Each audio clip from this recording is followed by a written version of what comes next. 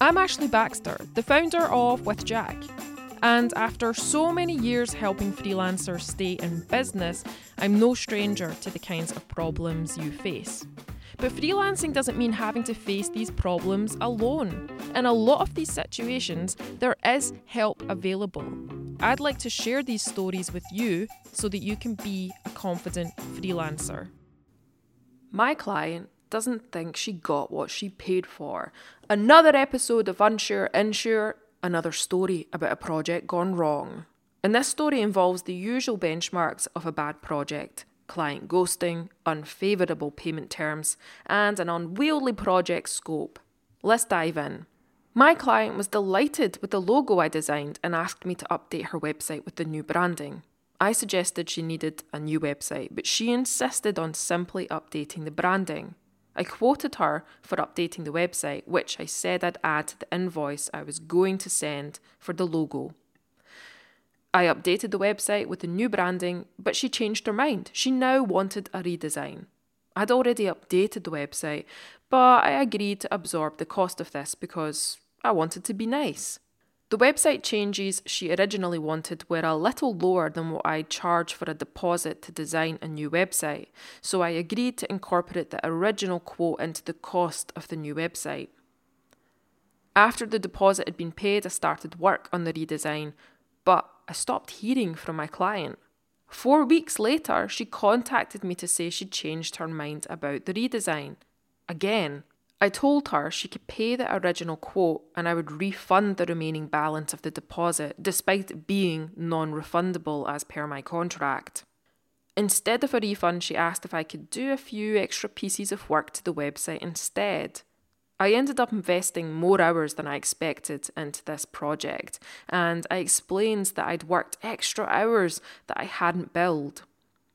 Eventually, we completed the project and I transferred the website to her, minus the new design, because that wasn't paid for, and she decided against the redesign. I deleted the design because I believe she didn't want it, but this week she asked for the new design because she thinks she's owed it. My client doesn't believe she got what she paid for. In hindsight, I probably wasn't clear about what work she should be getting and what she'd paid for. I'm worried she'll file a claim against me.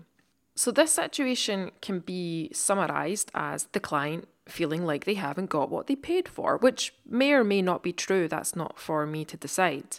But this is definitely the most common cause of professional indemnity claims that we see at With Jack. It's clients not feeling like they've got what they paid for, and that can either lead to claims for loss of income or refusal to pay your invoice, and even demands for compensation to hire other freelancers. We've seen all of those situations.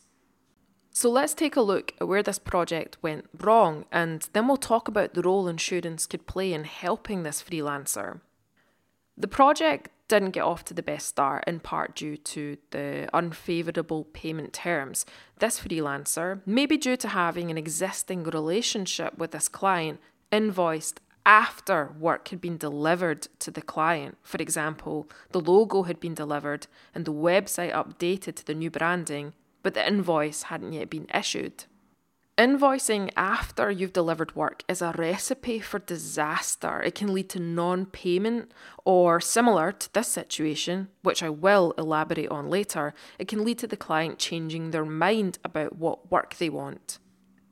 A sign that problems were on the horizon was the client going off the radar once the project was underway. The freelancer didn't hear from their client for 4 weeks, by which point the client had changed their mind about the direction they wanted to go in with the redesign. If there were payment milestones and an initial payment had been made up front, the freelancer could then revise the budget based on the new direction and adapt the time frame and scope. To ensure clients are incentivised to stay on track, consider adding a pause clause to your contract. If a client goes off the radar, you'll put the project on hold after some time has lapsed. That time will be stated in your contract, of course. And when the client reappears, the project will be rescheduled based on your current workload and availability. This encourages clients to stick to the original timescale and not mess you around. The freelancer mentioned absorbing costs and even doing extra work for free in a bid to be nice to their clients. Now, I'm all about being nice. I've built with Jack on the ethos of being helpful and nice to customers, but doing extra work for free is an invitation to being taken advantage of. We've already had this client ghost the freelancer for a month and chop and change their mind. So why does the freelancer reward that behaviour by doing extra work for free? That is setting an expectation that you're open to doing more of the same, allowing them to change their mind without revising budgets, doing extra work for free. Good client relationships are important. Keeping clients happy is important, but you can nurture those relationships while still running this like a business. After the client changed their mind, again, about the redesign, the freelancer offered to refund their deposit despite their signed contract stating the deposit is non-refundable. Well, that's exactly why we accept deposits and have these clauses in our contracts. If a client cancels the project or changes direction, at least you've received some financial compensation for the work that you've put into the project. Backing down on the terms agreed in your contract makes everything else negotiable, and that is a dangerous situation. I'm not going to focus on the spec too much because I feel like I highlight the importance of a solid project scope in every single episode. But the scope of work is all over the place. You know, there's the logo, then website updates, then a redesign, then no redesign, then more website updates. This should have been planned and budgeted for in advance of the project beginning. But all of this indecisiveness led to the freelancer working hours that she hadn't necessarily billed for. Now, while some projects will naturally evolve, it is a good idea to work with your client beforehand to establish as much of the project scope as possible. And that way, if the client sees that something they want isn't included, like the cost of updating their website with the new branding, you can amend the scope and budget and get everybody on the same page.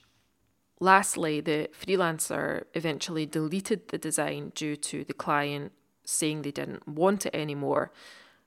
I would consider putting it in your terms that you'll hold on to client files for a specified amount of time before deleting them. This just means you're better protected if a client does come back after a period of time asking for assets.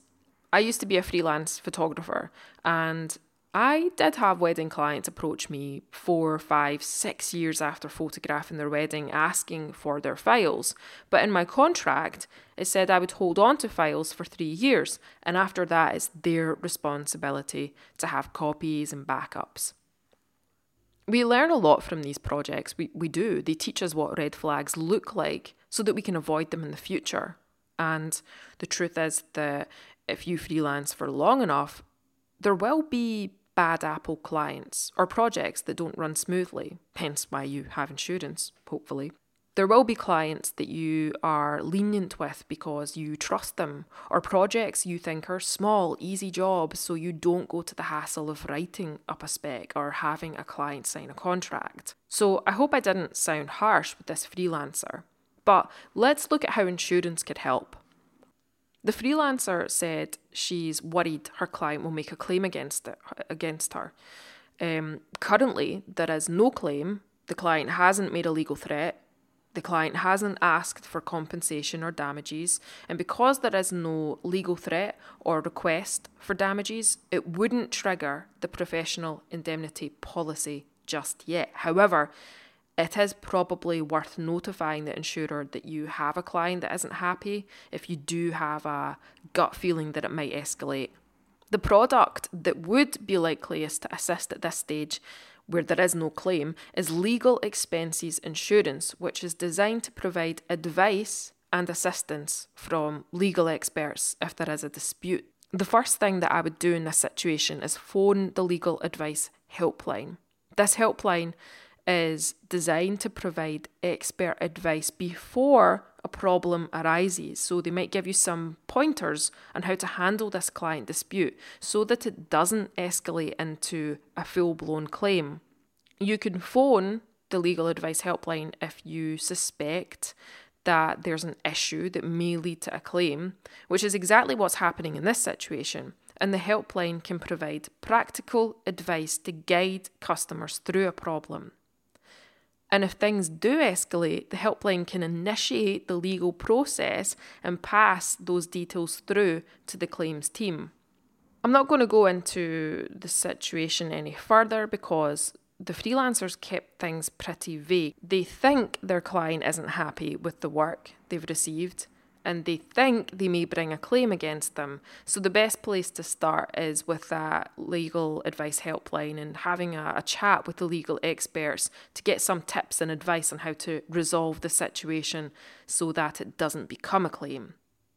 To recap, you have a better chance of avoiding these situations if you have proper payment terms instead of invoicing for work after it's been delivered, which gives the client a chance to change their mind. You can avoid these situations if you have stricter measures for dealing with clients who ghost you or go off the radar, causing disruption to the project. Consider a pause clause to incentivize clients to stay on track. Don't fall into the trap of absorbing costs or offering to do extra work for free because many clients will capitalise on that and take advantage. Stick to the agreed terms in your contract because if one area is compromised, then the client may feel the contract isn't valid and can be negotiated further or abused. Plan and budget the project scope as best as possible prior to a project kicking off, giving your client the chance to see exactly what they're getting and make any changes to budget and scope if need be prior to the project kicking off. And lastly, specify how long you'll retain client files or assets for before deleting them. But if you do find yourself in an awkward situation where there as yet is no claim, phone the legal advice helpline, which is part of your legal expenses insurance, for practical advice to guide you through the situation. And if things do escalate, the helpline can initiate the legal process and pass those details through to the claims team. If covered, they'll provide legal assistance in the form of a solicitor to help you defend the claim. I'm Ashley, the founder of With Jack. Thank you for listening to Unsure Insure. If you enjoyed the episode and you did learn something new, then tell a friend and leave a review.